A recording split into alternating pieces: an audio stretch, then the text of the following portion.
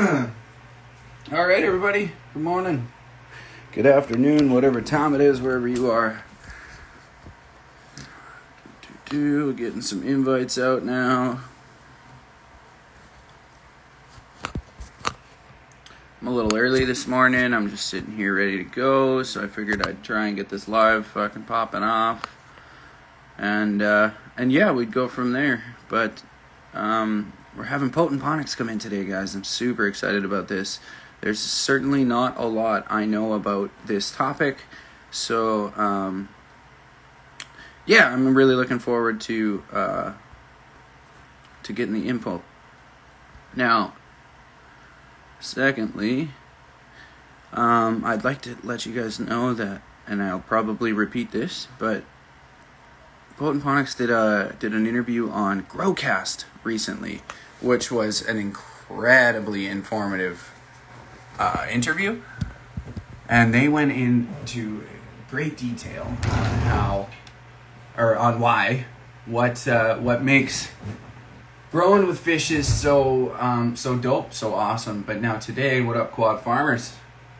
What up, everybody? How's everybody doing? But today we are going to be we're going to be talking more about build, more about how to set it up for a small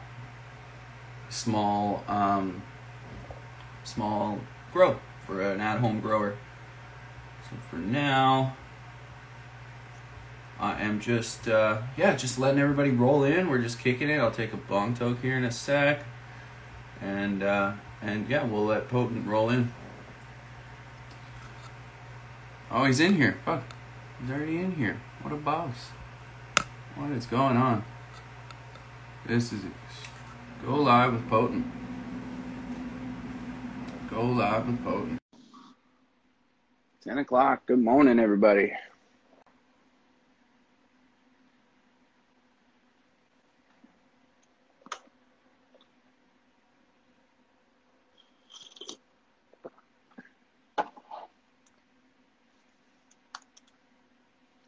So we're just waiting for Steve from Potent Ponics to connect here. I don't know what's going on.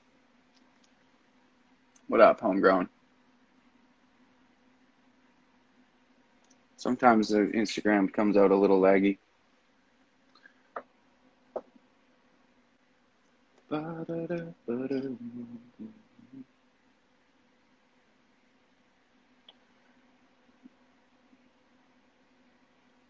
So it's not connecting. Huh. Let's try again. Yeah. Good call. Good call. Go live with Potent. Trying again. Connecting. Steve, how's it going, buddy? Good. Trying to get my headphones to work. Are they problems? Okay, well, if we have to ditch them, we can ditch them. No big deal. I can't hear you. Yeah, no audio.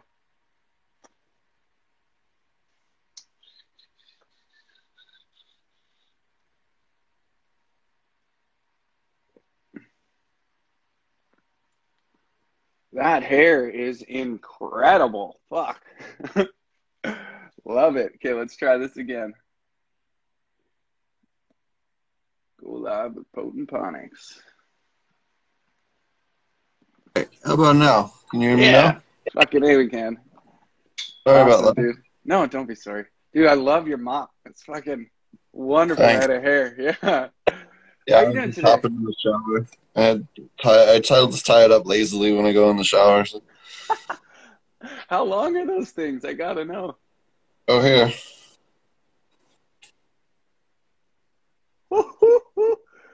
And these are. That is fantastic. 4 feet. Yeah, 4 feet, maybe even some inches on that. That's wonderful, dude. Awesome. Okay, well, do you want to introduce yourself a bit? Tell everybody who you are, what you're about, and then we'll dive into it. Sure. So, let me get my camera fixed here. Doesn't move this. Hold it. There we go. So my name is Steven from Potent Ponics. Most people call me Steve Dredd. And So my specialty is aquaponic cannabis. I've been growing cannabis most of my life, over half my life at this point. But I've been working commercially since 2010 in the legal space, and then I've been working almost exclusively with aquaponic cannabis since 2013. I used to work for the aquaponics source and head up research and development back when I used to work there. After that, I formed my own consulting company, did work in Jamaica, Zimbabwe, South Africa, Canada, wow. A couple other places in the Caribbean, and then across the U.S. So my specialty is really kind of aquatic soil, as I like to call it.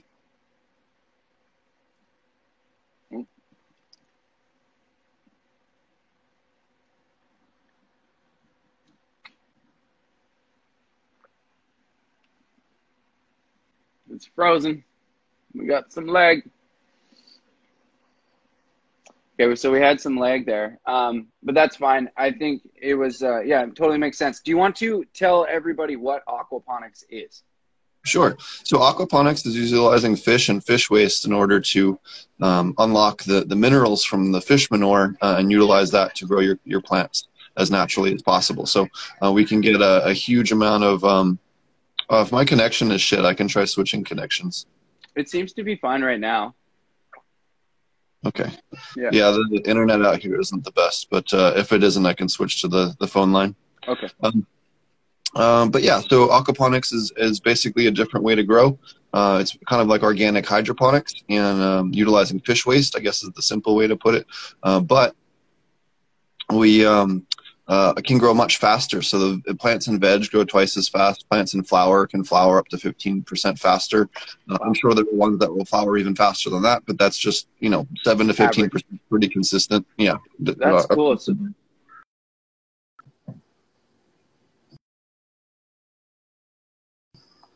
Why it happens faster? Is there explanations for that?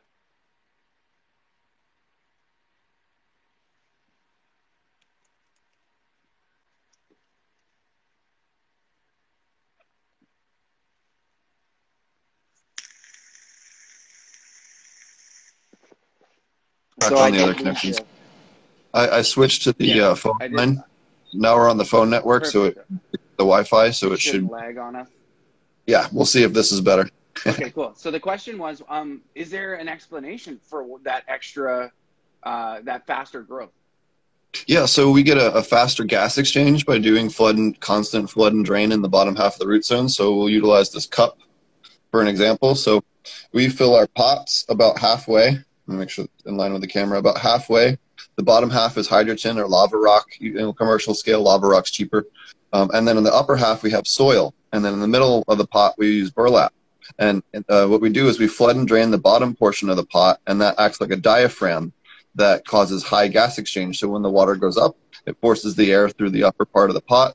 And then when the water goes down, it drafts air through the pot. Yeah. So you get forced lung action in the pot, and you get that increased gas exchange. And that is a huge factor in increased growth rate. You see similar things in aeroponics and hydroponics for similar reason.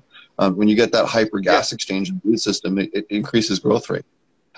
We also have hyperactive minerals as well. So we have a much more biodiverse, 168% in terms of species, on average, more biodiverse than your average soil. Good healthy soil. So we have a lot more microbes that can deliver those nutrients faster. So we don't need to have super high quantities of nutrients because they're always hyper available. They're always available in their almost maximum amount at all times. So you don't have to worry about slamming and getting super high ppm numbers because it's constantly in that available state.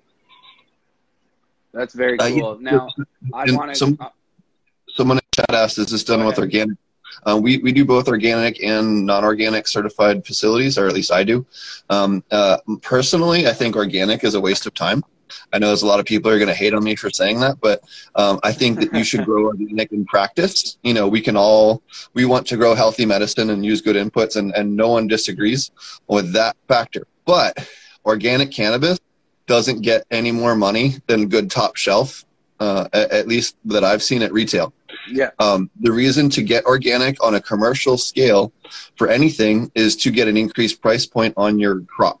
Okay, I can still grow DIM Pure certified or some other certification that's, in my opinion, far more valuable in terms of what I'm actually doing at my farm in terms of being part of the solution, not part of the problem, than with some rigmarole organic certification that the Omri people are pushing through that honestly has nothing to do with food safety or organic inputs at all.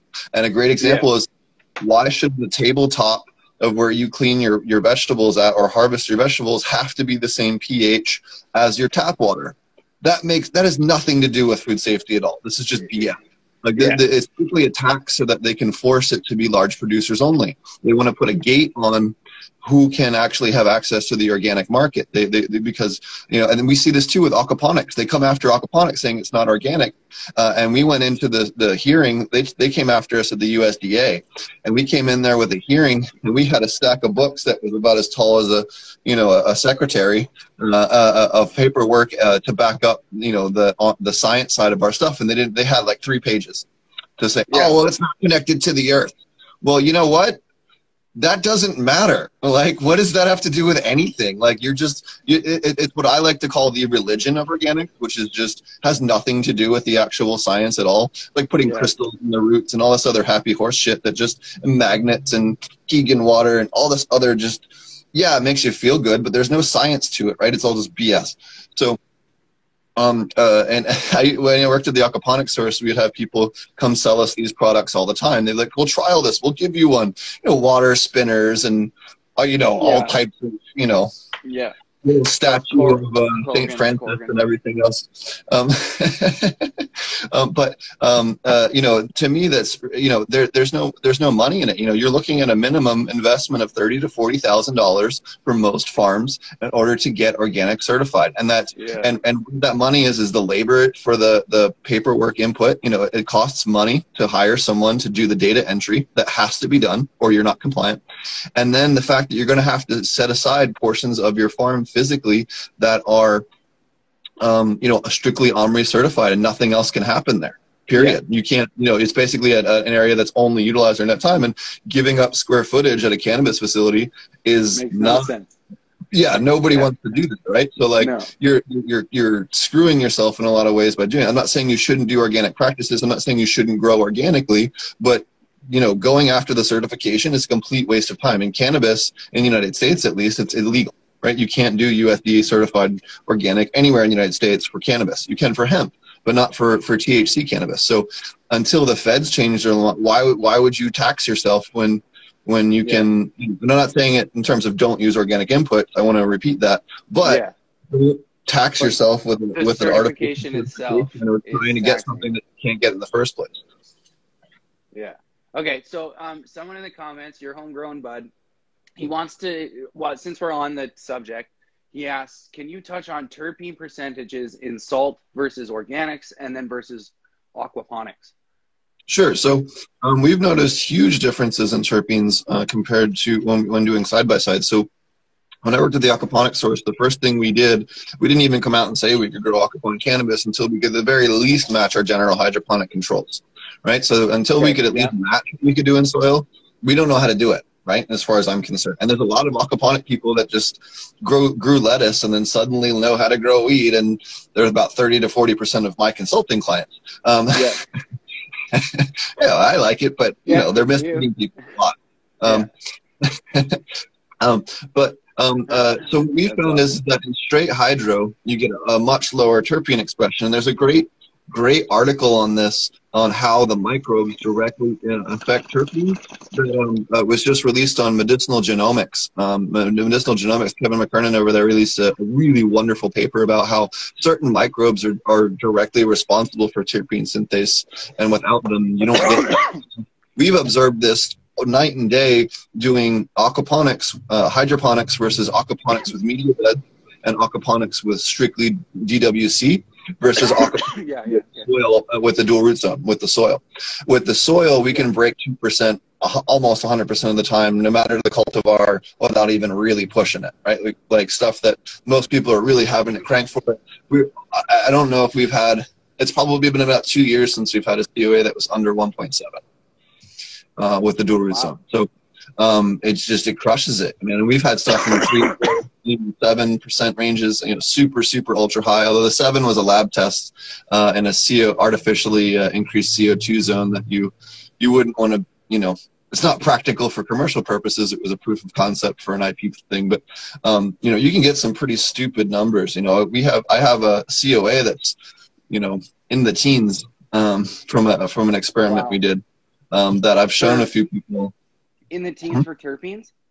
Yeah. Wow. But again, this is all like not practical for any type of application. This is strictly R&Ding and weird things, mostly having to do with slamming hormones. So we're taking isolated compounds from other plants via organic methods, so fermenting mainly, and then adding them to the plants at certain times in order to boost certain things. And the goal I'm trying to get to with that is to do pest control. So if I can slam the ultimate goal of that is so that if I can slam the mold resistance or slam the bricks or slam whatever it is at the moment that you need to slam it, within a couple of hours, you can really push out a lot of these pests, without, having to actually apply hardly anything in terms of actually, a toxic, something that's going to be toxic to the insect or the pathogen. So, for instance, we use phycocyanin all the time to as a basically an organic PGR to slam growth rates, which is your wow. building block for your chlorophyll groups. And we get that from spirulina and kelp, right? Like we talked about that on my show and stuff with the super labs. I'm going to be doing a video series on a bunch of KNF here in a couple of weeks. So at least a couple of methods, Wonderful. not every. Yeah, I mean, you only have so much time, right? So you gotta balance your project. I'm trying to be better this year about having like one pre-recorded video and one live video each week this year. So nice, good. It's always awesome to at the beginning of the year write down some goals for your content creation and try and knock them off. I really like that. So you're thinking you're gonna try and do a live video every week? Oh yeah, so we do the podcast, the Growing with Fishes podcast. We already do a show every Thursday, and then we occasionally will do shows on Tuesdays and Saturdays, depending on sometimes you have a guest that's in a weird country or something, and we need to get them on the weekends.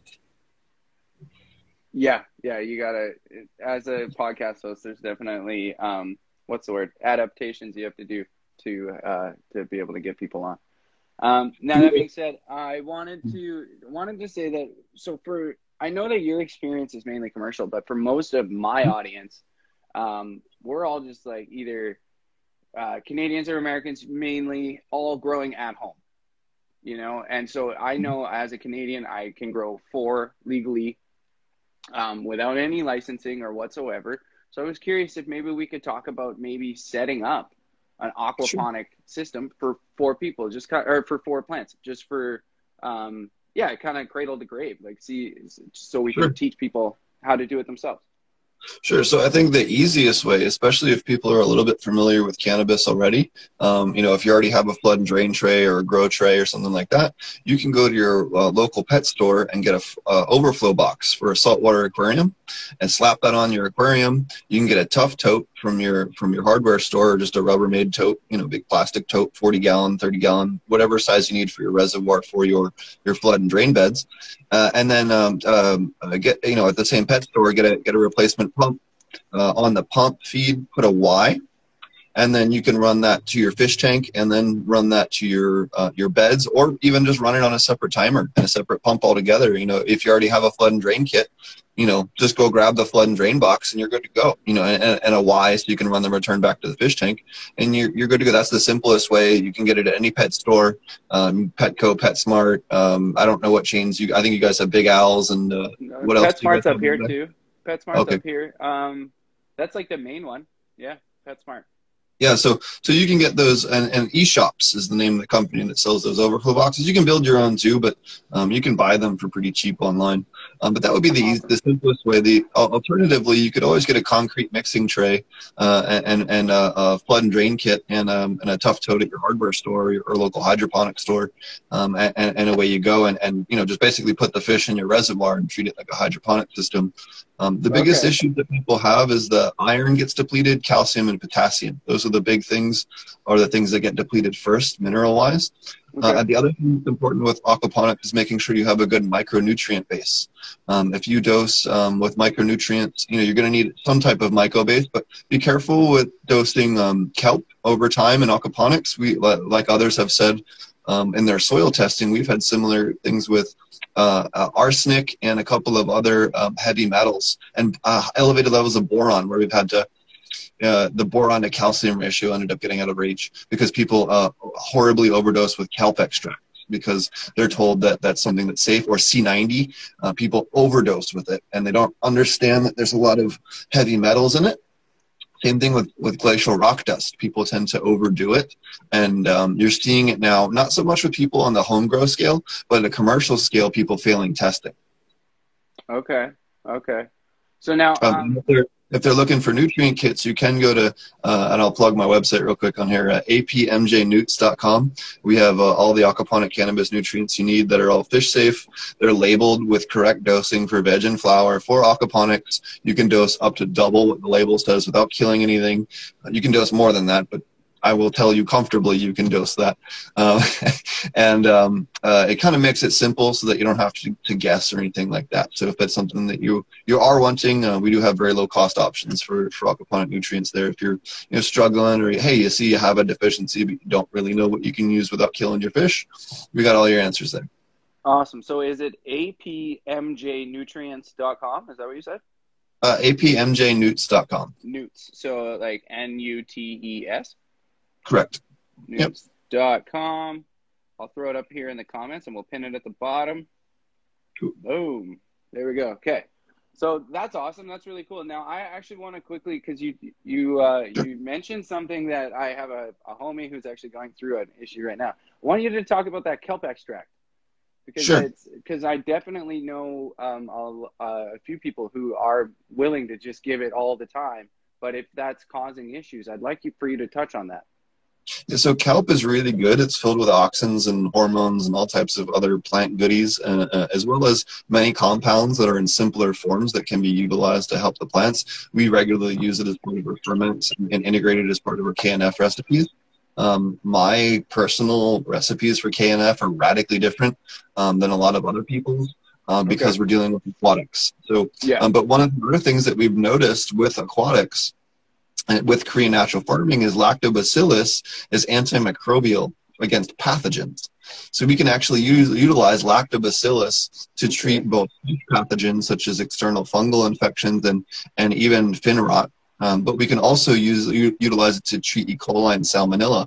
There's 3 facilities now that have been aquaponic facilities that had non-human pathogenic salmonella, the same kind you find in your soil all the time. I'm sure most soil growers have it in their grow. We were able to utilize lactobacillus to treat that aquaponic system and eliminate that, so that we didn't test hot for it anymore. And that's 3 times now as large as 120,000 gallons we've treated that. So if you are struggling with a pathogen issue, lactobacillus is going to be a great option. Don't use it late in the flower. It will screw up your trichomes. The extremely acidic environment of that lactobacillus can dissolve the skin of your trichome heads and leak out some of your wonderful resin that you're trying to preserve. They also can have some negative interactions with other portions of there's other chemical interactions that are a problem as well that would take too much to get into, but don't spray it on your plants once they set trikes, basically, is the point. Yeah. Until then, it's great, and it's great for the root system. That's awesome. I love that. Now, what I was going to say is we went over Chris is in here. Word. So let's we were talking about the build. Now, I'm wondering if you, on any of your platforms or anything like that, if you have a video of yourself setting up a small aquaponics system for people to go watch. I don't actually have one currently of a small system. It's something that I'm actually currently working on. I actually received two separate aquaponics systems. I have an Aqua Sprouts, and then I have a you know what? Hold on. I don't want to get this guy's name wrong because he's a really nice guy and they support what he's doing. Hold on a second. That's fine. And then, so once you find the answer. What's the website here? Justlearn.io and then justgrow.io. Okay. Are the is the other kit that I'm going to be doing a small system on. These are small, like 4-gallon, 5-gallon systems that you could do like a single plant with with a little bit of hydronuice. Nothing crazy, but great for kitchen or something like that. Interesting. That's awesome, man. Now, what's a good starter fish for somebody who, doesn't really know how to take care of a fish, but can still end up, pulling this off? Sure. So the 3 most bulletproof fish are going to be goldfish, koi, and tilapia. Now, if you're doing a really small system in your house, you can go with gouramis. They're going to be another great one. Any of the labyrinth fish, if you're into tropical fish, they're going to also be a very good option. I would explicitly avoid catfish, scaleless fish, rays, eels. Avoid those, at least until you're much more experienced, because they don't have scales. So if you screw up your nutrients, they're going to die at a much lower overdose rate accidentally than, say a scaled fish. I see. Good to know. Very, very good to know. Okay. So now, as far as the build, do you think that going with the gas exchange system at home would be the way to go, with the burlap and all that, the rocks underneath? Absolutely, yes. I think that setting them up in a Dorwart zone pot, even if you just did it in a Dutch bucket that was plumbed to your fish tank, on a super basic level, would work just fine. You really do need to have that soil zone so that you can, if I need to dose soil nutrients or something, I need to dose the potassium. If I have a heavy feeding cultivar, maybe a wedding cake or something else that just really needs a ton of potassium, later on in the second half of flower, and just keeps feeding pretty heavily all the way through. You're definitely going to want to have that soil zone where I can boost that without affecting the fish in any type of negative way, because potassium in particular can cause heart problems when you get up above about about 90 to 110 ppms, depending on fish species. Above 125, 130, it starts to really become a fish problem, and then about 150, 180, you're going to start murdering stuff. So if you're seeing a potassium deficiency, you gotta feed it in the soil, not into the fish, or through the water, because you'll kill the fish. Yeah, or you can dose the water up to a point, but you can't. At that point you have to stop and then switch out how it's going in. And as most cannabis growers know, or I think most of us now are moving away from foliars entirely. One, they don't honestly. If you wash the plant and actually test the tissue, which we did extensively at the aquaponics, so I can't tell you, probably at least 8 or 12 different products we did foliar testing with. None of them did anything. Very few of them had any actual ppm, difference in the actual tissue itself. Very few of them did. The only product that ever had a huge response rate in terms of like off-the-shelf stuff, Mammoth P made an immense difference in the availability of phosphorus in the aquaponics system. And I think anyone growing aquaponics would be stupid not to use it, because it basically makes it so you don't have to dose phosphorus at all. You can just dose that instead, and then increase the bioavailability of the fish's phosphorus, utilizing that microbe, and get everything that you need out off the bat with just that combo. I'm curious if you've tried microbial mass. Microbial mat? Yeah, mass. I have not tried that one. They're relatively newer to the market, but they're Canadian. So at least Mammoth P is very difficult to get in Canada, as far as I know. So that's what I've been using in place of it, and it's been wonderful. Is that just another P, or? Sorry? Is that another phosphorus solubilizing bacteria? Yeah. So here, I'll grab the bottle. It unlocks phosphorus and micronutrients to maximize yields. Oh, cool. Yeah. You should check them out, man, actually. Or I might even have a bottle I can send you. Heck yeah. We got a question in chat. What do you need to test your water regularly? So if you want on a basic test, you can go get an aquarium test freshwater master test kit from API. You can get it at literally any pet store anywhere on the planet. Even in Africa, I was able to find them. You're going to test the pH at least, once a day or every 3 days, depending on how well you know your system. Until you know your system, check it once a day. Okay. Once you know how your system is going to behave after a while, then you can back off of that, to what's comfortable. But I would highly suggest doing that. And then nitrogen. So you're going to test your ammonia, your nitrite, and your nitrate. And your main thing is to drop your nitrates in flower. So one of the biggest things that I see wrong with a lot of my competitors, there's Nelson and Pay, there's Symbiotic, there's some other people, they push and way overfeed in flower. And their recommendation is more feeding is more nutrients. They need it for flower. They got to boost it.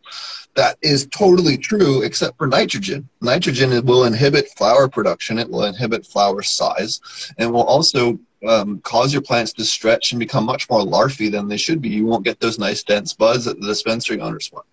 Mm-hmm. So you have to start, going into flower, you don't want it ever more than 40 or 50 ppms nitrates, and you want to drop that as you go into flower. So at the end, you should be shitting up, around 10 ppms, at the end. So, and then incrementally dropping off as you go through flower, because if you don't, the other thing I'll also notice is even if everything else is fine and your nitrate's too high, it increases the chlorophyll content of the plant, and you can taste it, and it has that grass hay kind of, almost like it wasn't quite aged right, but it doesn't ever quite go away. You ever have that happen?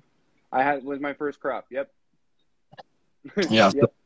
And I think that's one of the things that the soil guys really struggle with is how do they drop that? And the easiest way is to plant a ton of cover crop or a ton of sprouts, that type of thing that can just immediately emerge and start sucking nitrogen. Leafy greens, watercress, these are all things that we'll plant, a week or two before flower, so that they're emerging and then pulling nitrogen as a cover crop, once we flip those plants. And so just for anybody who's a novice, what's a cover crop? Sure. So we actually plant some additional crops in our pots next to the cannabis. We give the cannabis a little bit of time to get started, and then we'll pepper in some plants after that. And the reason that we plant additional crops is because cannabis can only house, to date, I believe, 3 different mycorrhizal species that have been officially documented. I know there's, I think, 7 or 8 that are unofficially, but officially, only 3. You want to increase that, right? Because I guess to zoom out a second, the reason why we do this is because cannabis or any plant exchanges minerals for sugars with the microbial environment. It doesn't matter if it's mycorrhizae or bacteria or archaea or protozoa, whatever. They're exchanging sugars or some other commodity for minerals. Mm-hmm. When we have a cover crop, okay, we can have more fungal networks, more bacterial species, more archaea species, because they live as endophytes or ectophytes. They live in or outside of the root system, and help the plant provide minerals for itself. Now, those different fungi and bacteria and endophytes and ectophytes can exchange things between each other. Oh, no.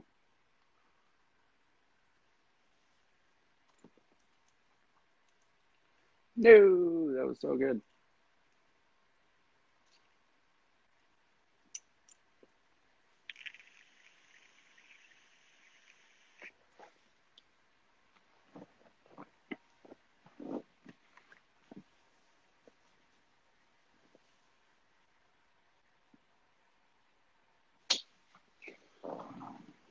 We'll get him back. I know it was so good. We'll get him back. Don't worry. Very, very, very smart man. It appears he's not in here even anymore. Maybe his phone died. That happens. Well, everybody, I think it's time for a smoke break.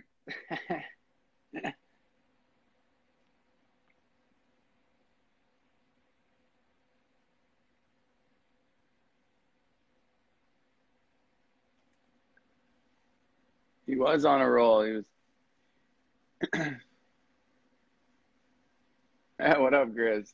How's it going, homie?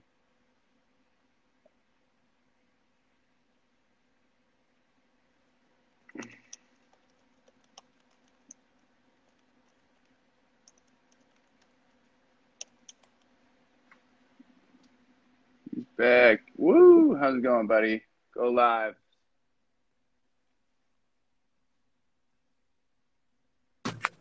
I apologize. Like I said, I live in the fucking boonies of Oklahoma right now since I got back from Africa. So, dude, it's all good. This happens more often than you'd think. There's one time I actually interviewed Mike Rovero Mass, and my power was out, so we couldn't do it.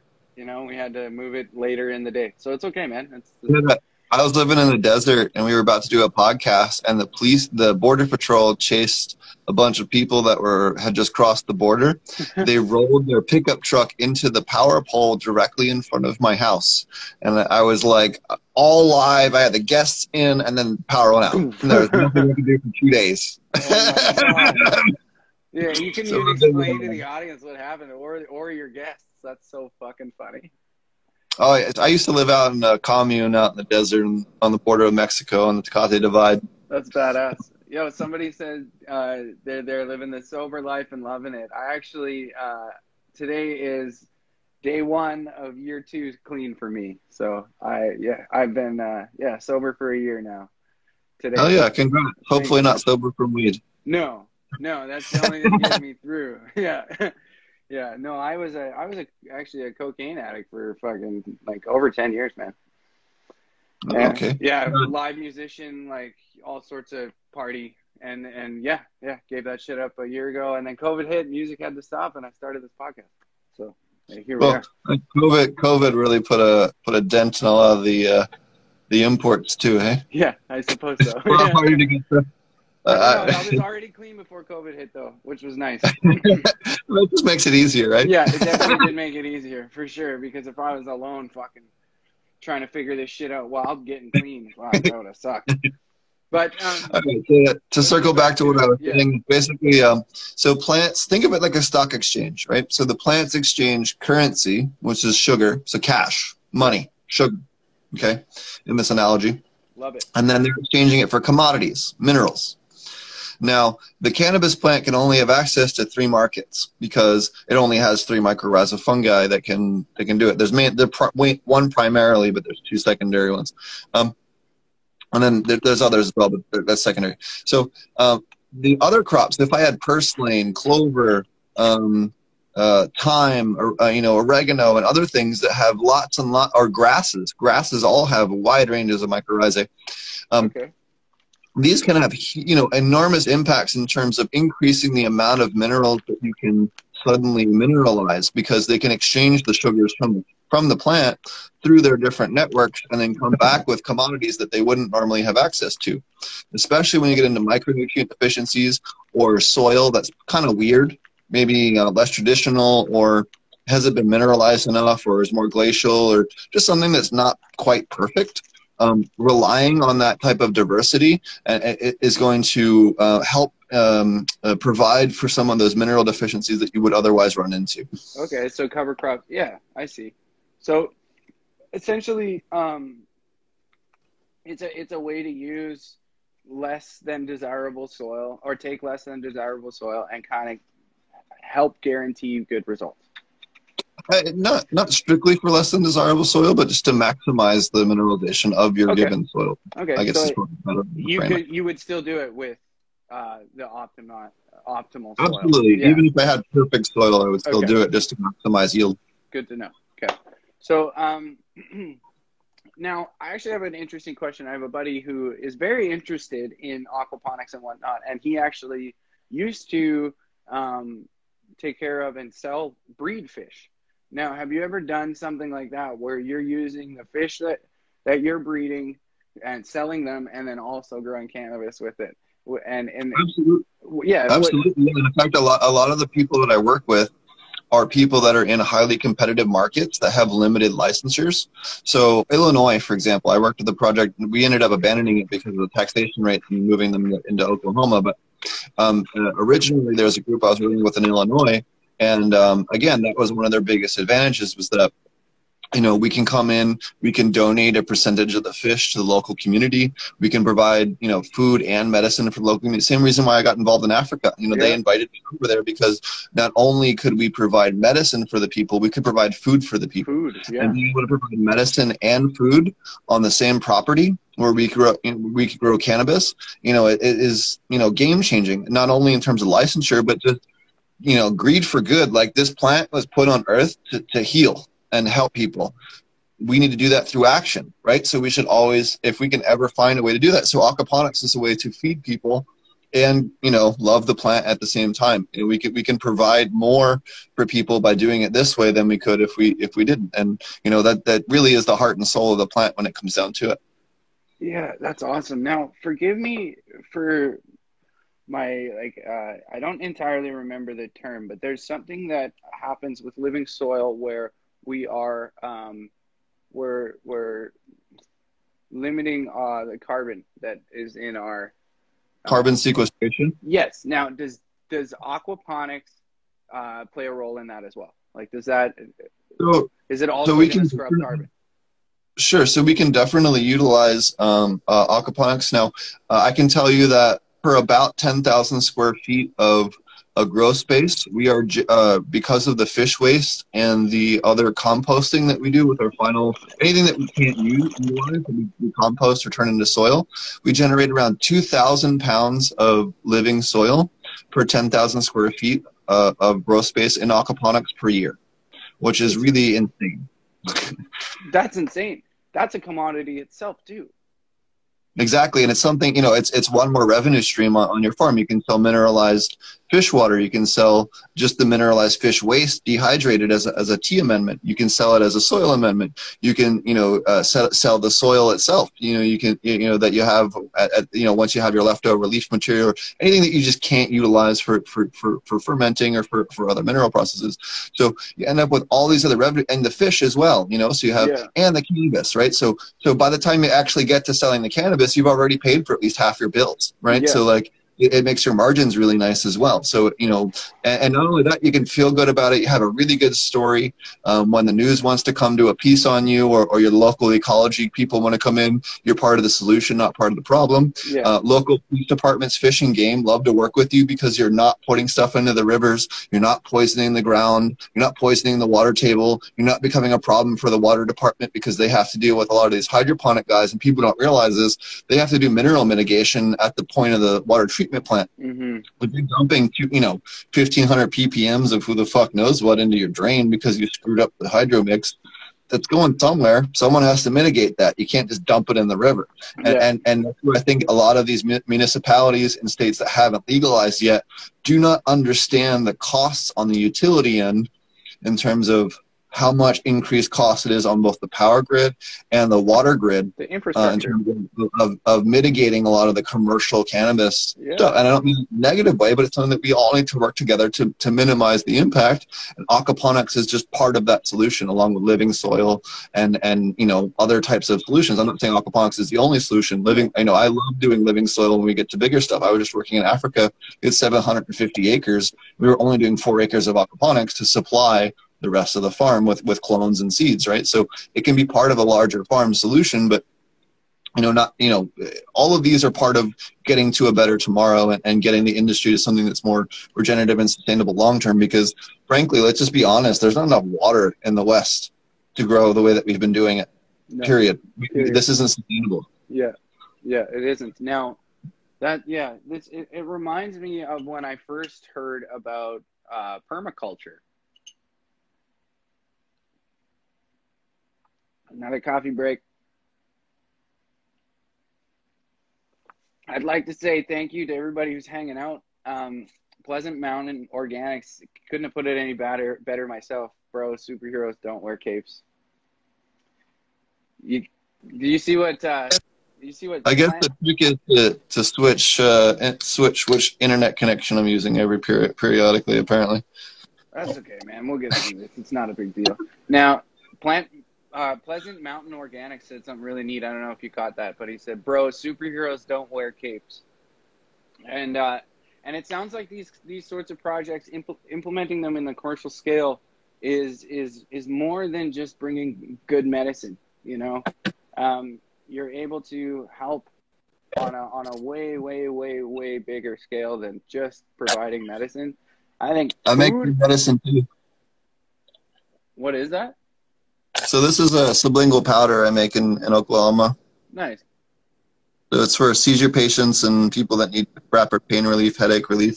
I also do make little Dankies cappuccino. You have lemonade, hot chocolate, instant coffee, a whole bunch of stuff. So those are all sublingual using Medicated? Yep, all medicated. So this is 125 milligram cappuccino, and then we have these are 10 milligram or 50 milligram sublinguals. Very cool, man. So I mean, I had a friend, and we were talking about aquaponics the other day, and he says to me, he goes, "It's the future. It's the fucking future." Now, I think that the hardest part about it becoming the future is going to be convincing the guys who are growing quads with salts and showing them like, hey, listen, this is something that you might be able to implement and like you said, pay your bills with before you even have to sell the cannabis. Well, and I think a lot of it too is, okay, so in the beginning of the market, everyone was all about THC level, THC level, THC level. Well, now it's THC level and terpene level. So who has the highest THC and terpenes? So if you come in with something above 2%, 2.5%, you just sold that product, right? And aquaponics, that's what we excel at. Now, let's talk about why aquaponics has higher terpenes than almost every control that we run against. It's because we have both the terrestrial microbes and the aquatic microbes. Now, how do microbes affect terpenes? Okay, so microbes affect terpenes by two ways. As seen in the paper posted this week by Medicinal Genomics, some of these microbes are directly creating the terpene synthesis themselves. They're creating a lot of the precursors the plant needs in order to build the rest of the terpene. That it's been directly observed. Okay, so that's one method. The other method is that these plants produce terpenes in order to defend themselves from an environmental stimuli, be it a pest, UV, wind, whatever, right? Like XYZ. So how do we activate those genes on the plant's immune system to do that? We expose it to as much non-pathogenic microbes as possible to activate as much genes as possible. Now, there's heavy amount of research done on this in corn and soybeans and a couple of other things in order to further boost the flavors and yields and stuff like that, and mold resistance is one big thing in corn. But this has been heavily observed in other crops, and we see it all the time in cannabis, and it's easily repeatable. Where when you diversify and have both a terrestrial microbiome and an aquatic microbiome, the amount of increase in immune system expression, gene expression under direct observation, this is stuff that I'm under NDA, so I can't talk about it too much. But I can tell you, at least on a broad spectrum, that it makes a huge observable difference that's so clear in night and day that it's just stupid. Very cool. It's definitely some stuff that is kind of the future of it. And I think that you're going to start to see, the same way that, the last 5 years you've seen IMO become a huge thing with soil collection. I think aquatic IMO is going to be the next big rage, because you can go to your local body of water and get a whole new pool of microbes that you never thought that you could utilize before, that will help your garden just as much as the ones you collected underneath that tree. And just in a wholly different way. And I think that's, again, that along with IPMO, which is utilizing insect frass or collected insects along with IMO collection to collect local chitinase feeding microbes and insect predatory pathogens and things like that. So I think that utilizing a lot of this, trying to standardize a couple of different methods that maybe are more broad spectrum that need a little refining if you're. Oh, no.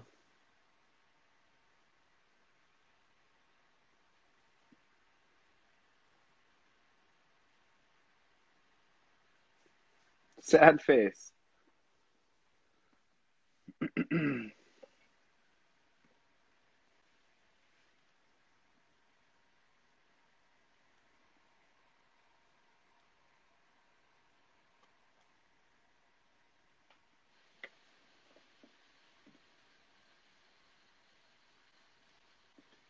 He's out in the sticks, everybody. It's all good. You're gonna bear with us on this one because this is fucking interesting. But yeah, shouts to all y'all for sticking around. Yeah, right at the fucking juice. Been grinding oranges for 5 minutes. About to take a sip of that juice. He just disappeared. Oh no, no, it's all good. He lives out in the sticks. He was saying out in the boonies, so he's gonna have to be. Yeah, here we go. Go live.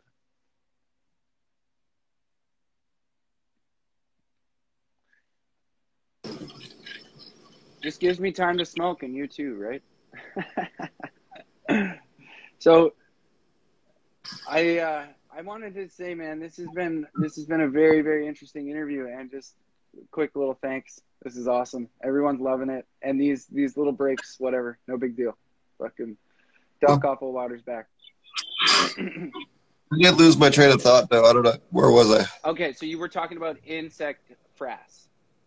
Oh, okay. So the thing that I worked a lot with in Africa, so we kept having grasshoppers were tearing up our shit. They kept eating the Cambrian layer off the plants about halfway up. So about a third to halfway up the plants, they're chewing all the bark off. Okay. Huge problem, obviously. And we didn't really have a way to do it. Like, we don't have enough employees to just go handpick these things. I can't. There's not a single. Just in context, Zimbabwe doesn't have anything that I can legally use in the United States or Europe or Canada. Paraquat is still legal there. I remember walking into the hardware store in downtown Harare and immediately walking out because there was about a 70 or 80 foot by 200 foot long row of ammonium nitrate. Wow. That's wild. Insane. Yeah. Completely insane. Yeah. So, no regulation there at all. Yeah. So you can get anything under the sun. So we can't buy anything in country to treat these things. Now, in the U.S., I like Nolobait. Nolobait's great for grasshoppers. It's a bacterial, wonderful pathogen. You put them out like rat bait. Okay. But in Africa, we didn't have that, right? And I can't get beneficial insects from South Africa because the virus is starting to come into effect then in the early last year, and they're starting to be a little bit more restrictive about what you can, how much you can go over borders and all that in terms of frequencies. So couldn't do that because I just gone to South Africa. So we had to come up with a solution. Now, I talked to Chris Trump, who hopefully he's still in the chat here. Much thanks to him, because this has been a wonderful resource that he shared with me, is collecting the local insects. So we had the farmers out there just collect, all the insects we could. We bought a bag of insect frass, and we mixed the grasshoppers with insect frass, about 30 to 35% in place of the rice in our IMO collection boxes. So it was about 30% insects and insect frass to 70% rice. Okay. We then cooked it the same way you normally would for IMO 1. We then put it into, turned it into IMO 2, and then we took just that and water, no additional ingredients, like you normally would for LIMO, just that IMO 2 and water, or IPMO 2 and water, and then just brewed that overnight, and then made a foliar spray. Okay. Which is basically just the insect feeding, the grasshopper feeding microbes that feed on their exoskeleton. We were able to utilize that to knock back their numbers significantly in about 2 weeks. Interesting. It takes 3 to 5 days for them to get infected once they first are exposed to it. But once that starts to set, it really starts to rip through them. And it's something that you could comfortably spray around your garden. You could spray the bushes and the trees and everything around it because it's a microbe from that property. I'm not bringing in something foreign. Mm-hmm. I'm not bringing in something weird. It's something I've collected on site, mm-hmm. right? So there's no danger of any type of negative environmental impact beyond the one that you're trying to create. And eventually, because it's from there, it's going to achieve equilibrium anyway. It's going to go back to how it was as soon as it wipes out its pathogen.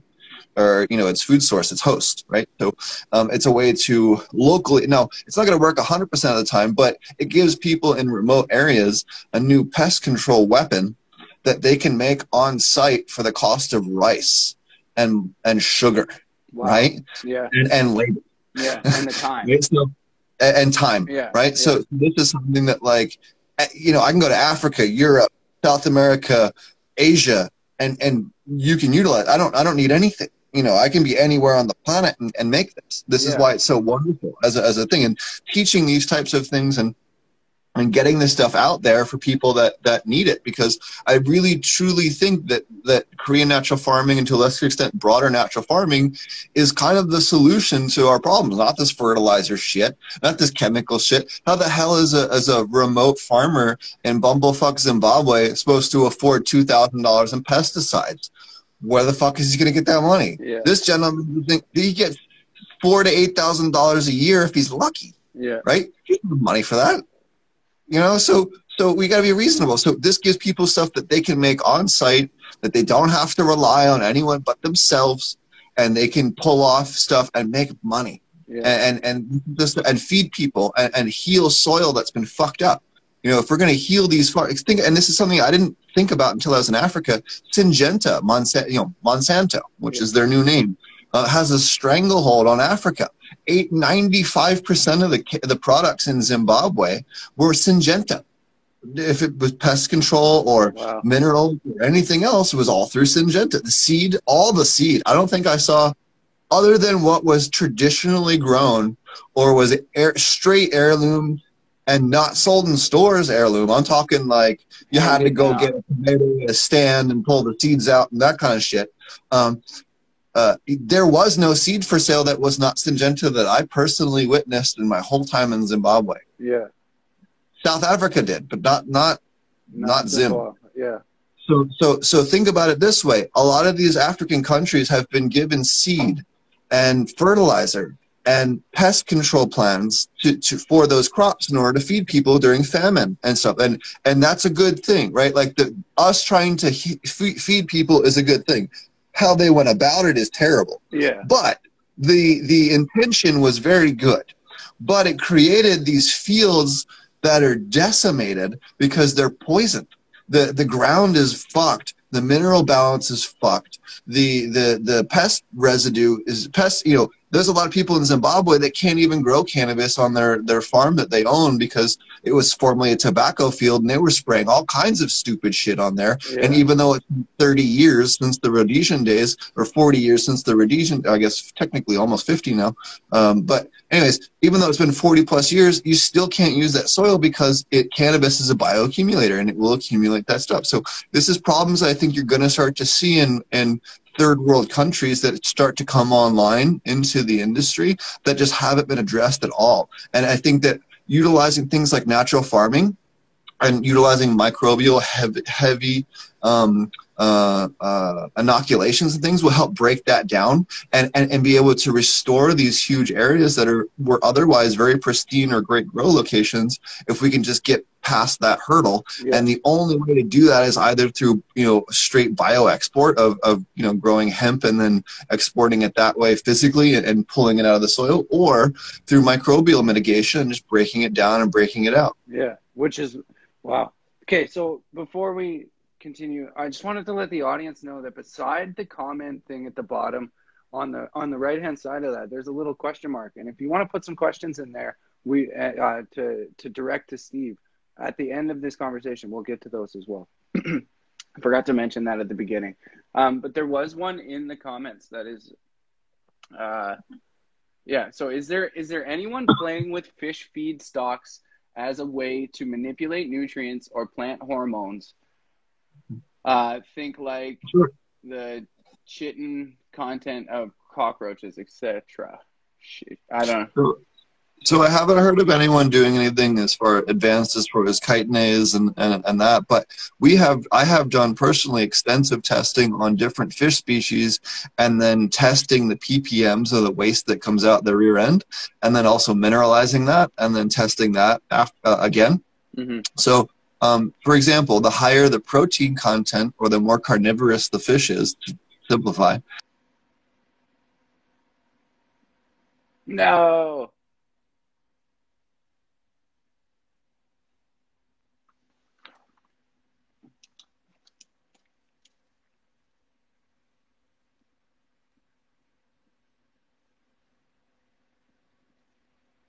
Did it work? Almost. Did I get it? No.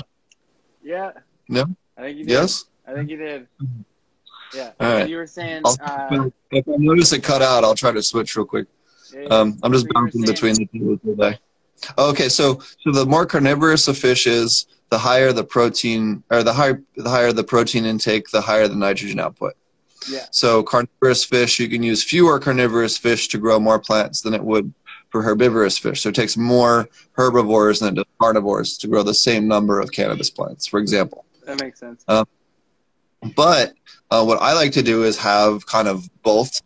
Ideally, if I'm doing a large commercial system, have both available. And what we do is we tie the sump tanks to the greenhouse bays of the flood and drain rooms, and then we have the different fish tanks, and we can replumb the fish tanks to any system, right? So via the valves. So I can have the plants much more heavy with carnivores and with older fish and veg, and then switch to younger herbivores and flower, where I have much less nitrogen but a lot more phosphorus output. Because herbivores put out a lot more phosphorus in their waste. So by simply just valving the tanks around and switching tanks between what's going to what room, we have quite a bit of control over nitrogen and phosphorus without actually dosing anything at all. That's mind-blowing. That's very cool. I fucking like that a lot. It helps cut costs too. And again, we're growing food for people at the same time. So and there's all kinds of good things. And then we can utilize a lot of the excess plant waste and grow insects as well. I'm a big fan of dubia and hissing cockroaches and black soldier flies. Those three are really the best if you're going to do long-term, large-scale, regenerative type aquaculture, because you can raise them in ludicrous levels, and you can take, restaurant waste and whatever else, and, they'll happily plow through it, no problem. Nice. And in Jamaica, we were doing fungo roaches and spirulina. I actually had a guy that used to be like a hardcore gangster. I'm sure he's, roughed up or more quite a few people. And this dude is a master spirulina grower now. You think, he's like a bonsai Zen dude. You're just like, that's a bit of a 180, but that's great retirement, I guess. Yeah, that's definitely the kind of 180 you want to see, though. Right? At least you went turn around and do anybody. Yeah. Okay, so now I'm curious if you could tell us how to make insect frass. Just again, maybe just because I personally have never done it, and or anything like that. So I've made insect frass from the insects that I've raised, but I've always just purchased it. It's super cheap. You can buy huge sacks of it for next to nothing, so it's not. All right. Sorry. It's regularly used for animal feed and stuff like that, and for agriculture. So it's not a. I guess that's not what I meant. Like what you did with the grasshoppers. Sorry. So where you, you use. How to make the IPMO. IPMO. Thank you. Yeah. Exactly. One second. Let me reply to this guy on chat here. Okay, so. If you guys aren't familiar, so anyone that isn't familiar with this process, look up IMO on Chris Trump's YouTube channel. Chris Trump is really the best. If you really want to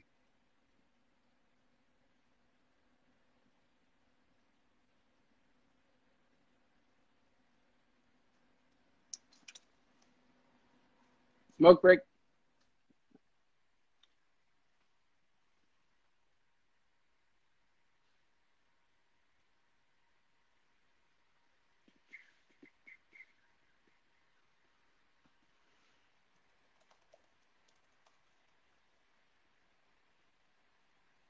He's gone. Maybe I'll take a dab. I don't have my fucking electric rig. It's in the car right now. So. Shit. Back. Boom.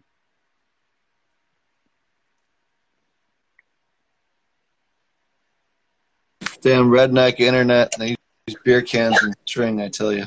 That's hilarious. So if you guys aren't familiar with Korean natural farming, I highly suggest checking out Chris Trump's YouTube channel. And then when you're really ready to go down the rabbit hole, go take his live class. He also has an online class that he's launching this week or next week. So if you can't get actually to the United States or anything like that, definitely take the online class. I am about 2/3 of the way through his online class, and it is very good. I'm very big. I like the new class he's doing. But his in-person class really is the shit. If you do get a chance to take it, take his in-person class. You will definitely not regret taking it. It is a really wonderful thing. But definitely check it out and take his education if you really want to go down the KNF rabbit hole. He really is the guru of gurus in that realm. Nice. And that's for KNF? For KNF, but specifically we're talking about IMO, which is indigenous microorganisms. So you create a wooden box that has a few slats on the bottom. And what you're going to do is also make sure you have chicken wire that you can pull over that, and maybe have a loop that you can tie it off on, or some other way to keep rodents out. The goal is to keep mice and squirrels out, basically. And what we're going to do is we're going to, traditionally with IMO, you would collect rice. So you take rice, you give it a quick rinse, and then you're going to cook it in your pot until it's about 80%, 85% done, until it's like al dente pasta, as Chris likes to say. Mm-hmm. Still a little bit hard, but mostly soft. And then you're going to take that rice once it cools down, put it in your box, and then you're going to put that outside with your screen over it and a paper towel to keep your flies and stuff out of it. And then you're going to put that out at the base of a forest tree, or an area with lots of leaf litter, or an area that's more natural, that has a lot of fungi and plant growth, and in a more forested area. You're going to then just pitch some type of rain cover over it. Unless it's going to not rain, then you don't need it. But usually it's best just to put some type of tarp. Now, I often just like that we have a lot of dog food bags and stuff around here. I'll just take a dog food bag and put 2 rocks on it and call it a day, just because I'm lazy. It still allows some airflow to go in. It puts stuff over the box. It allows airflow to go through, and it just keeps the rain off of it. And you don't have to buy anything, which is nice. So I take that, I put that on there, and then it shields that from the rain. And then we just allow that to collect for about 4 or 5 days, and it collects the fungi, the saprophytic fungi, as well as many other things from that local area, and the forest microbes. We then take that once it's fully matured, for that period of time, and then we'll mix that 50% with brown sugar. We're going to weigh that rice and fungi mix, and then we're going to weigh out equal parts of sugar plus about 5%, just to make sure it doesn't go turn into alcohol or anything like that. So we're going to weigh out first our equal parts. We're going to mix that all around, and then we're going to weigh out about 5% more, and we're going to sprinkle that on top just to kind of make like a casing layer at the top of that once it's all mixed. And you'll notice it'll start off looking like rice and fungi with sugar on it, and after about 2 or 3 minutes, and I have a video of this on my YouTube channel, it turns into like a almost like a like a porridge or a pudding. Okay. Like a hot oatmeal or something like that. Like it turns into this more liquidy kind of like viscous sugary substance. Yeah, it's almost like pancake batter or something. Batter, yeah, okay.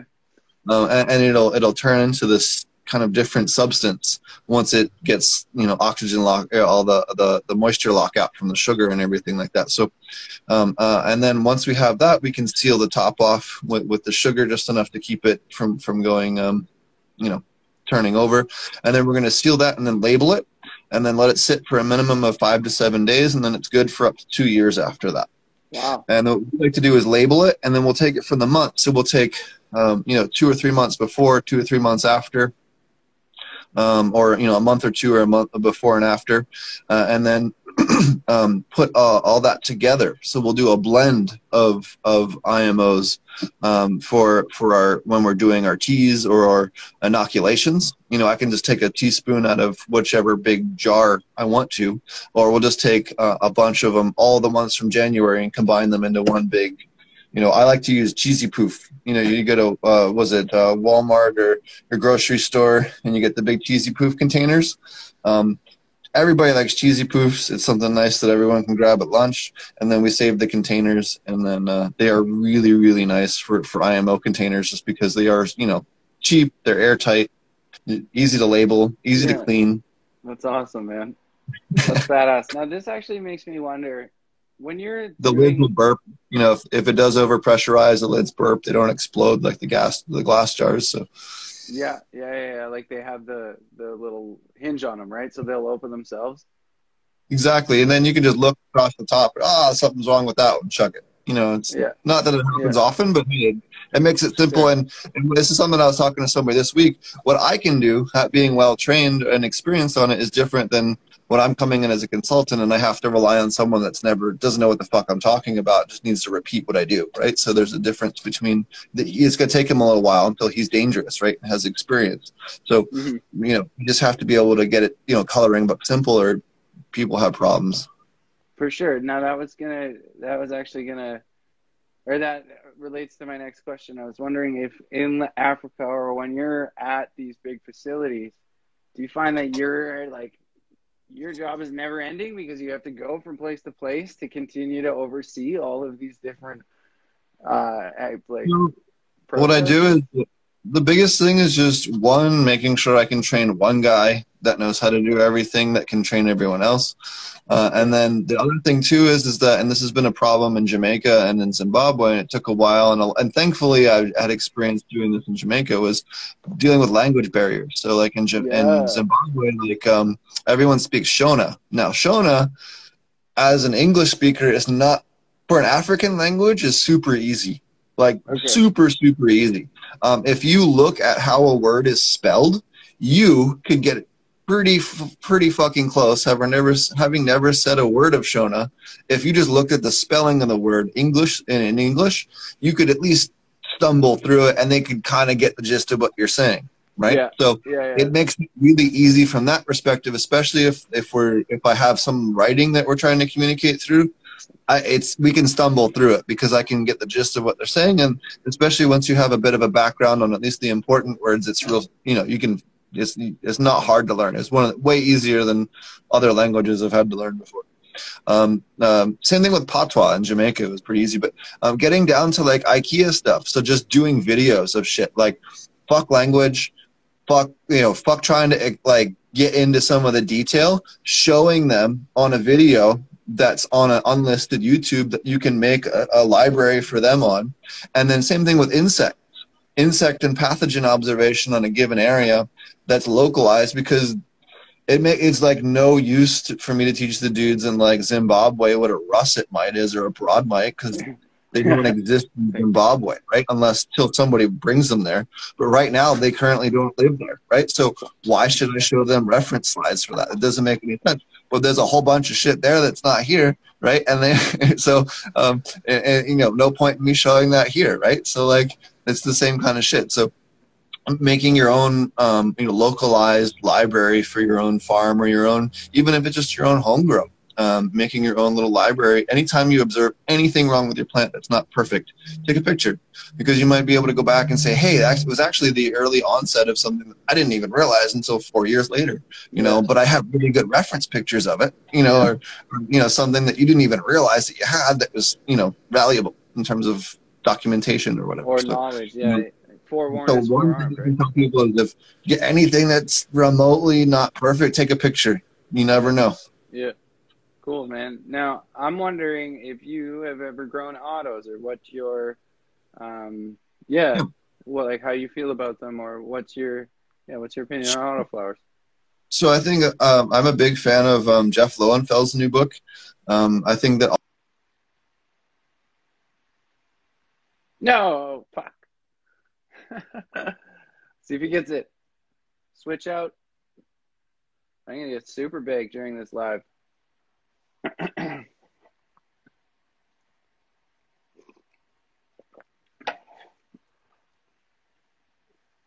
Yeah, you got it. This one's like, this is the time I'm smoking out of this. So, autoflowers. So I'm a big fan of Jeff Lowenfeld's new book. I think that autoflowers are particularly good for people that are newer to cannabis growing, that just, especially people that I work with aquaponics. There's a lot of grandmas and grandpas and uncles and aunts. Oh, 1 second here. A lot of grandpas and uncles and aunts and other, people have aquaponic systems, and tomatoes and, peppers, lettuce, and whatever. But they, they like weed, or maybe they smoked weed back in the day and they want to grow some now. And they can just toss that right in with their aquaponic system they already got going. They don't have to mess with the lights. They don't have to, they're, while not always the highest yielders, generally are a little bit more forgiving in terms of just getting to the end in a lot of cases. Yeah. Although, and this is something I'm curious, in my observation, I've found that autos, and I'm assuming this is because they get pigeonholed a little bit like CBD does, is that I seem to be a little bit more generally susceptible to PM, or is that just bad luck on my end? Yeah, I haven't noticed. I've never gotten PM. Okay, so that's just been a direct observation. I got it once. Sure. Yeah. Okay. Yeah. The other thing I think get a bad name for size too. Well, no, I've seen really big. Like I've personally seen some pretty monster autos, in Oklahoma. Me too.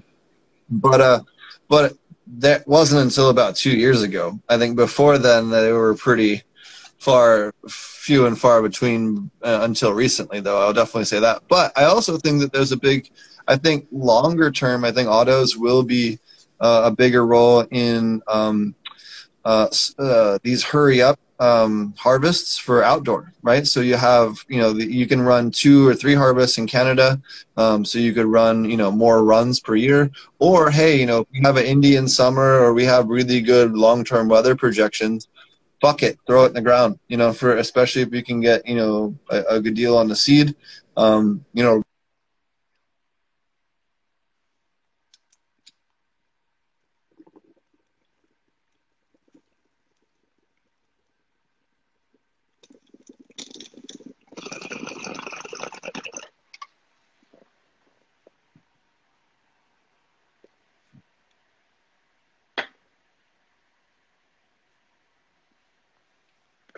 Fuck this thing.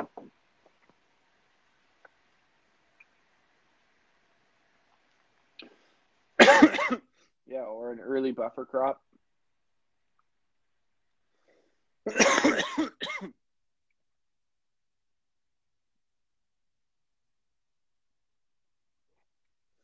your dabs.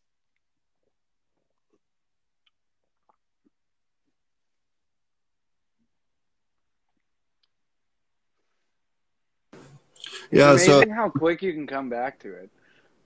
Well, so it connects. What's funny is it freezes, and then it disconnects, and then it immediately jumps, and then it's just you, and then I'm frozen or not there, and it just goes to you full screen, and then you can't see my chat. I can type whatever I want, you won't see it. I have to disconnect and then drop back to your original link, and then reconnect in order to get it to actually get you to see me. Yeah. I don't know. Well, whatever. It's all good. But so I think the autoflowers, again, I could plant them super early, super late. It wasn't until really this week that we actually had any type of serious cannabis death weather in southern Oklahoma, right? So we could have had a whole other run that we planted in October and pulled down this week, or at the end of December, planted in September, brought down in December or something like that, that would have finished, right? So maybe not ideal, but it'd be enough to profit. Yeah, or at least maybe wash it all hash and go that route with it or something, right? Oh, yeah, you blast it all or whatever. Yeah, something like that. Now, I would like to, we're going to get to the audience questions here. We've already been chatting for 75 minutes. I don't want to take up too much more of your time, but I'd like to ask for you to tell us about anything upcoming you've got going on, anything you want to tell us about what, your future, what 2021 holds for Potent Ponics. Sure. So Marty, my co-host of the podcast, and I just launched an online school. It's called apmjclass.com. You can check that out there. It's not the cheapest class, but it is an extremely extensive class. It's over 4 days of filming. Actually, I think we're over 5 now. We have tours of facilities that we're going to be adding on there. And it's a subscription service, so we're constantly adding content each month. We have over 600 lectures with the base class, and then we're going to be adding, 20 to 30, every 2 to 3 months. On top of that, kind of trickling them out five every 2 weeks or so. Nice. So now, you said it's not the cheapest, but how much is it? Sure. So the whole course is $650. and it comes with a full class over the whole. It's about a week-long class, and then also has interactions with all of us, as well with Marty and myself, as well as film lectures of the whole thing, and then reference tables, reference pictures, dosing tables, pest management stuff, diagrams, 3D diagrams. We have build videos on systems large and small. We're going to be putting out some real small ones for free here soon, but then we're going to also have, all the commercial stuff really is kind of $650. Yeah, I have to pay for it. Yeah. But again, if you're going to make money off of it, it's kind of a little bit fair to ask for it at that point. Definitely. Yeah, of course. I don't think that's unfair at all. I think you've spent a lot of time learning, and the fact of the matter is you're willing to share. It's just fucking. Yeah, and you had to take Marty, we have over 500 hours of content on the podcast, so we are passionate about getting free information out there every week, and we definitely put 2 to 4 hours of content out each week. He's currently doing a bunch of grow light comparisons right now, so if you're looking at comparing LEDs, definitely check out him over at AP Meds on YouTube. That's one of the current things that he's doing, but that's what I've been working on. And then I have a bunch of cool stuff coming on. We're doing a bunch of different conferences depending on how the plague goes. Yeah. And then think of what else is going on. A lot of travel that's kind of going to depend on what the hell's going on here with the virus more than anything else. And then I have a big project going on in Georgia that'll be coming up, and then some other cool big projects in Oklahoma. Aquaponic cannabis is kind of exploding here, and then if you're in Oklahoma, check out Paragon Powder or Paragon Powered products, and then Little Dankies. If you want to get some stuff that I make, you can get them in most of the major cities now in Oklahoma. That's awesome, man. Okay, cool. So let's hit it off with the audience questions.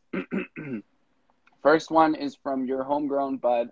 I'd like to quickly say that this guy is actually the one who introduced me to your account and turned me on to this whole method of growing. So I haven't started it yet, and I don't think I will until I own my own place. I currently rent. But anyways, he wants to know, what books would you recommend to read more about aquaponics for a beginner home grower? Sure. If you're wanting to learn on for larger scale stuff, Dr. Wilson Leonard has a wonderful book called Commercial Aquaponics. It's a little bit pricey. I think it's like $100, $120. But it's really good if you're looking for larger scale systems, or like you're building out your entire backyard kind of thing. For small scale stuff, there's a really good book by Sylvia Bernstein called I used to work for her. You should know this. Like aquaponics step-by-step guide or something like that. Aquaponic gardening, that's the name of the book. That's a good one. It's kind of entry level. Again, ignore a lot of the chemistry stuff in that book. It's a bit dated on a lot of that stuff, but the rest of it's pretty good in terms of design and things like that for at least small systems. Nice, that's awesome. I have a book I'm working on currently called Aquaponacia that is going to be aquaponic cannabis geared both home and some light commercial stuff, but kind of advice. But again, that's more what the online school is for on the commercial stuff. But the book is going to be coming out, I'm hoping by the end of the year. It's about 80% written. I'm still filling out some sections that I want to flesh out more with the microbial stuff and some other things. And then I'm working on the illustrations. We have a really cool guy that's helping me do the illustrations on the book. So that's going to be really cool to have, really neat diagrams that are, hand drawn and not just, pictures of SketchUp or something like that. So it'll be really neat to kind of add some personality to the book that way too. Awesome. So. And I'm curious, are you active in the DMs? Like if people have comments, you're awesome to answer, you're okay to answer kind of thing? Or yeah, sometimes it takes me a minute to get to the requested one, so it takes me a couple of days, whatever. But sure, but once you're there, you're down to be to give the info, right? I mean, as a podcast host, I just assumed that. I hate to put you on the spot, but you're. Oh yeah, and people can find me on YouTube at Potent Ponics or SoundCloud, iTunes, Spotify. We're on all the things. You can reach me whatever you want, and then potentponics@gmail is kind of the easiest way to get a hold of me because I check it so often because it works. So Nice. Okay. So next question. Is there a way to charge up the biofilter before you even start the plant in aquaponics? absolutely. So you can dose it either with IMO or like we talked about with the IMO2 inoculation and then previously, or you can even go ahead and add any of your soil microbes. You could add Recharge or Mammoth P or any of your other microbes that you would add to your soil mixes. Or you could, we do aquatic IMO collection through a bunch of ways that are a bunch of different ways that are going to be part of my KNF collection where we utilize, kind of sugar-infused rice, sugar-infused sponges, and then kind of it's a method that I guess is kind of like an aquatically adapted Rodale method, I guess, for lack of better explanation, where we're taking some plant roots, blending them, and then brewing them, and ending up with some incredible diversity that seems to have some very unique traits in terms of terrestrial plant uptake. So we're working on that as well. That I can't get into too specifically, but okay. Now, this question was asked 22 minutes ago, and sometimes I've noticed as doing these live interviews, people will roll in a little late and they'll ask repeat questions. So even though you've already answered it, do you mind answering this again? How do you make aquatic IMO? Sure. So like I was just saying, you can collect the roots of aquatic plants and then you can give them just knock the mud off of them basically, or pull them out of the ones that aren't muddy. Or even aquatic plants. So a lot of aquatic plants actually house quite a few microbes.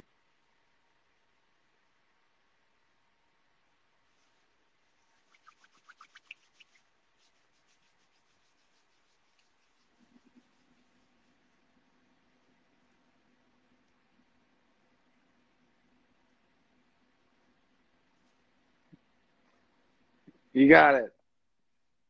I was annoyed because we were getting into good stuff. So remember, a lot of your aquatic plants, instead of housing their endophytes and ectophytes in their root system, house it directly in the leaf tissue because they're aquatic, right? They don't need to keep it solely in the roots. They can exchange through the leaf tissue as well for that mineral exchange. So they have quite a few microbes that function similarly to the ones in your roots that are actually in their leaf tissue themselves. So, taking them and some roots from aquatic plants in this local stream or pond or lake that you have on your property or whatever, have whole other ways to benefit your plant. And remember, 75 plus minus percent, 78%, but for the sake of argument, 75% of those microbes will live in your soil for more than 72 hours, meaning they're going to benefit the plant in terms of mineralization and do functions that would be beneficial. So just the same length that most of your tea microbes live, right? So these are great resources that people simply aren't tapping or aren't thinking of as resources that are already there in their toolbox, that are already on their property. This is stuff that even if you're not doing anything that I'm doing, you're just a regenerative soil grower. This is still equally as doable and beneficial to you as it is to me. Maybe not. We can keep most of those microbes a little bit alive longer in the aquaponics, but sure. Either way, it helps quite a bit. So, sure. And then the other thing too is, you can take rice or sea sponges and then soak them in heavily sugared water overnight with an air stone or some other method, a little pump or something to circulate it, and kind of infuse them that way, and then throw them in an onion.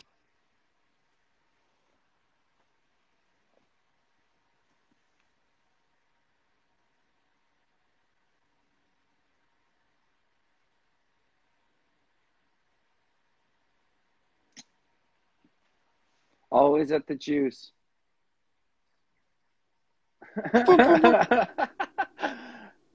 Okay, So you take the sponges and our rice, and you can soak them overnight in kind of a sugar water solution, and then put them in an onion bag or pantyhose or whatever, and throw that in the river with a weight and a string.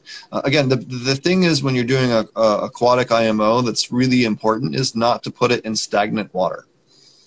You want to put it in moving water, or at the very least, oxygenated water. It doesn't have to be moving as long as it's highly oxygenated, right? And so it's like a lake downstream from rapids or something, like that's fine, even if it's pretty slow, as long as it's highly oxygenated.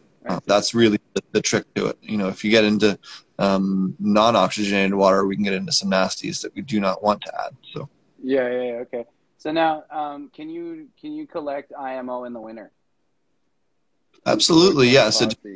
It doesn't colonize as fast, and you're only going to be able to collect on days, you know, kind of above 42 to 45 degrees Fahrenheit. Very few fungi are going to do much, you know, below 50 degrees Fahrenheit. So, you know, yes, you can, but you're not. It's going to take 2 weeks or 3 weeks to do the same collection time, you know, and instead. So, not something I recommend, but again, totally something that you can do. Just, you know, observe it more often, I guess, would be the advice.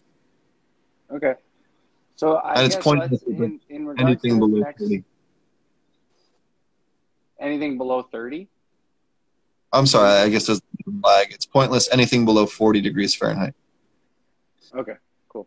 Now, Green Essentials wants to know, how small of a tank can you go when doing aquaponics? So I think, like, let's consider with 4 plants. So I would, for 4 plants, I wouldn't do anything smaller than like 90 gallons for a fish tank. I would try to do bigger than that, but that would be, you know, generally it takes about 40 gallons of fish tank to grow, you know, a sizable plant or 2 sizable plants, depending on what fish species and feed rate. Okay. So, and I guess here's the thing, though, is that early in the interview, you said that you get quite a bit more growth. So people who can grow 4 or are growing only 4, typically, if they're doing that in say a 5-gallon pot, they're in a 4x4 tank now, or 10. Now, growing 4 plants in aquaponics in a 4x4 tent, do you think you'd blow it out? No, you can totally grow 4 plants in aquaponics, and that's one of the things that we'll be launching here later this year. Sorry. I mean, will the 4 plants get too big for a 4x4 tent? No, not at all. Okay. As long as you don't veg them too long, as long as you veg them right. So if you kept them at that same veg time, yeah, you're gonna have problems. Yeah. But as long as you back off on how long you keep them in veg, you'll be all right. Okay, and then now let's consider autos, where you don't decide the veg. You don't necessarily decide the size unless you're going to top early. Yeah, like I guess, but they tend to stay a little smaller. But then I've got a friend who grows a fucking 1.5-pound auto. You know? And yeah, I mean, if you had a really tall one, you'd have to train it. You know, you'd have to do a little bit of bending and training, but NLLST. But you know, I wouldn't. I haven't had the issue of overgrowing them with autos. Nice. The last time I did autos was outdoor. Once in a while I'll get some seeds and we'll dabble with them. And, you know, a lot of times I'll give them to my vet. You know, if someone comes to me and is a veteran or in pain or just wants to get into growing and I'll give them those first because, you know, I'm generally not as attached to those seeds as I would be some of the other seeds in my collection. So, not to mention, like, it's just easier for them. They don't have to worry about as much. Yeah. You know, it's a little bit easier for entry-level growers to kind of get in and understand. Especially on the budget, right? You don't have to buy a timer even. You can just run 24 hours if you need to. Well, I'm not a fan of 24 hours. No. I think that there's certain chemical synthase that really do need sleep personally. But I agree, but you can, is what I'm saying. Like, totally with an autoflower, you can just run 24 hours above it. Now, I run a dark period with my autos, for sure. Okay, so somebody wants you to repeat the fish species. Sure. So I would recommend goldfish, koi, and tilapia. are kind of the bulletproof ones. If you want, kind of the best ones that are entry level that are a little bit more profitable, I'd say perch and bluegill. They get pretty good plate price. But, they are more common fish in fishing, but in restaurants, they actually are pretty rare. So they're pretty good price still. Nice. Okay, so here's a good one from Green Essentials again. He said, last one. What living thing besides fish can you use in the tank? Like, can I use crawfish, lobster, shrimp, etc.? Sure. So invertebrates generally don't do well. The potassium levels and the magnesium levels tend to be lethal, that we're running or close to lethal, Okay. with aquaponics for cannabis. So you mean lethal to the plant, not to the human? To the invertebrate. Oh. So the crayfish or the. I see. Yeah. So what the plant needs is lethal to the fish itself or the invertebrate. Correct. Okay. Now, in Colorado, there is a alligator farm that is currently using alligator waste to feed lettuce that feeds the chicken that feeds the alligators. That's badass. You can get all kinds of crazy closed loops with it, when you scale it up, but you gotta, it's not going to be with crayfish or lobsters. It would be with something a little wilder than that. But you can absolutely use reptile waste or other wastes to do it, but you're going to have to add things like lactobacillus or other things to mitigate pathogen potential, Okay. probiotically. Yeah, I was wondering about snakes. I have not had anyone have enough biomass in snakes to do it. Could I do it chemically? Yes. Have I been approached by anyone that had a large enough snake collection to be able to facilitate a grow up? No. I mean, it'd be fun if you can find someone. The coolest thing I think I've done in terms of off the wall shit like that would be, anyone that's taken my classes knows about this. I did a facility where we kind of beta tested a design to figure out what scale percentage we needed to grow mushrooms to produce enough CO2 for cannabis growing. So greenhouse phase of mushroom growing to supply the CO2 to make the cannabis grow rather than buying tanked CO2 or burning carbon fuels. We could actually just grow mushrooms and profit off of it and make CO2 that way. Yeah. So that was a cool, experiment. That's very cool. I like that. Some psilocybin producing. Oh man, that's dope.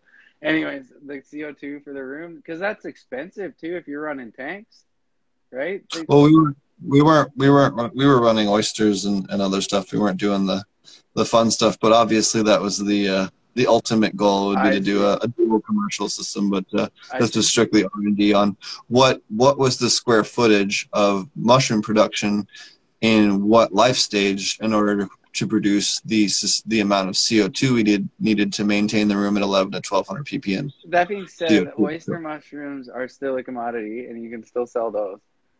Right? Oh yeah. So it's like it's just as badass. Now, somebody's wondering, is anybody using Asian carp in a? No, Asian carp and grass carp are heavily restricted now in aquaculture. The Department of Wildlife is not having that anymore. So they're pretty much not to mention like the plate price for them is terrible. I mean, I could go out there and take a boat. I'm a big fan of bow fishing. I could go out and bow fish, enough to feed a small village in about 2 hours in a canoe, right? Like there's no money in it. No, not at all. Okay. Well, let me think, or let me see if there's any more questions. I think we're all done, man. Is there anything you want to add? There's a weird question in chat. It says I've heard turkey tails produce around 1600 to 1800 ppms at 5 gallon of medium. Ppms of what? CO2, I think is what they're talking about. Oh, CO2. Okay. I thought you meant minerals. I was like, never mind. Yeah, no, CO2, I think. Turkey tails are a kind of mushroom, correct? Yeah. No, I'm familiar with them medicinal. I did a lot of foraging as well, but I was just kind of curious as to. I thought he was talking about them in terms of like a compost total ppms and T. It was a misunderstanding on my part. Overthinking it. Yeah, no worries. Using oyster mushrooms to clean soil is super awesome. Anyways, man, is there anything that you want to add? Any shout outs, anything like that? Oh, we're losing you. See if we'll keep them in.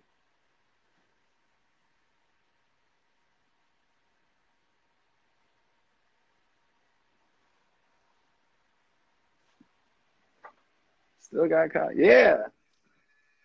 Say in the Daria musical. God damn it. Anyways, Yes, I think that's right. yeah, so you can find me at Potent Ponics, YouTube, SoundCloud, iTunes, all the things, Spotify. And then if you want to take, I have the online school at apmjclass.com, and then we have the nutrients over at apmjnewts.com. Yeah. So, one last thing. Somebody in the comments, when we were talking about your class, it's not 650 a week. From what I understood, it was 650 for the whole class, right? Yeah, that's the whole class, but we continue to do updates in the future. So it's, you're not just getting that base class of the 600 lectures. We're adding new content. You've bought it, and it's like it's a continuous growing thing where you're going to keep getting more content. Yeah, so we already have the base class that I've been teaching since 2013. It's been featured in High Time, Dope Magazine, every podcast you can think of at this point. All kinds of people. And then, so we've kind of digitized that with the virus and everything. People can't travel, and it just kind of became too hard to try and just teach people. So we've digitized that, and we're going to update stuff. So if we decide we change our mind on something, we're just going to replace the video on it and record a new section on it and change the slides on it. And it's all compartmentalized, so it makes it easy for us to update if something changes over time. If we want to add content to an old topic, we can go back and add depth to that. And it makes it really flexible for us as teachers to provide a ton of content. So you guys get notified every time we add content. So it kind of makes it a really cool interactive school, and kind of the best interactive experience that you can have, remotely, and allows us to really have kind of a different experience. And then people can still email us with questions. And what we decided we're going to do is, if you email us with a question. Shit.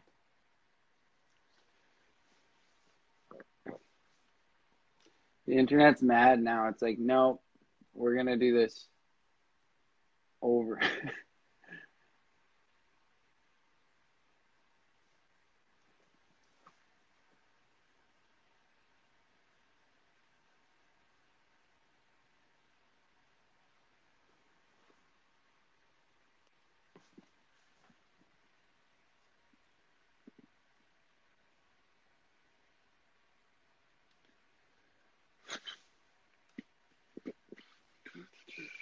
Back. Here we go.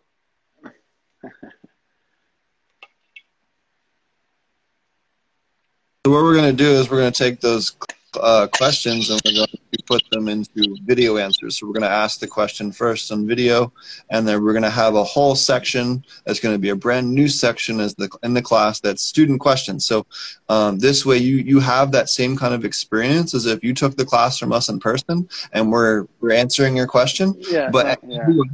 And that's just only going to grow over time, right? Yeah. So that's going to be cumulative kind of pool of questions that people have asked us about our content. So it's going to help create this wonderful education database that's going to be kind of, with its own ecosystem. And then, hey, if you want to follow our stuff, we can sell you the nutrients for it too. And if you want to dose it yourself, hey, you know how to do, a lot of it now on your own. You don't, wherever you want to source it if you're somewhere far away.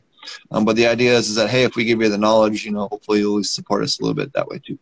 Yeah, dude, that's dope. I like it. And it also will create like a coveted spot for your students to like try and ask a question that gets thrown up there too, right? It's going to be, yeah, dude, I love it. I really, really love it. I want to say thank you so much for your commitment to this interview, coming back every time when we dropped out and stuff, man. I really, really appreciate it. Your time.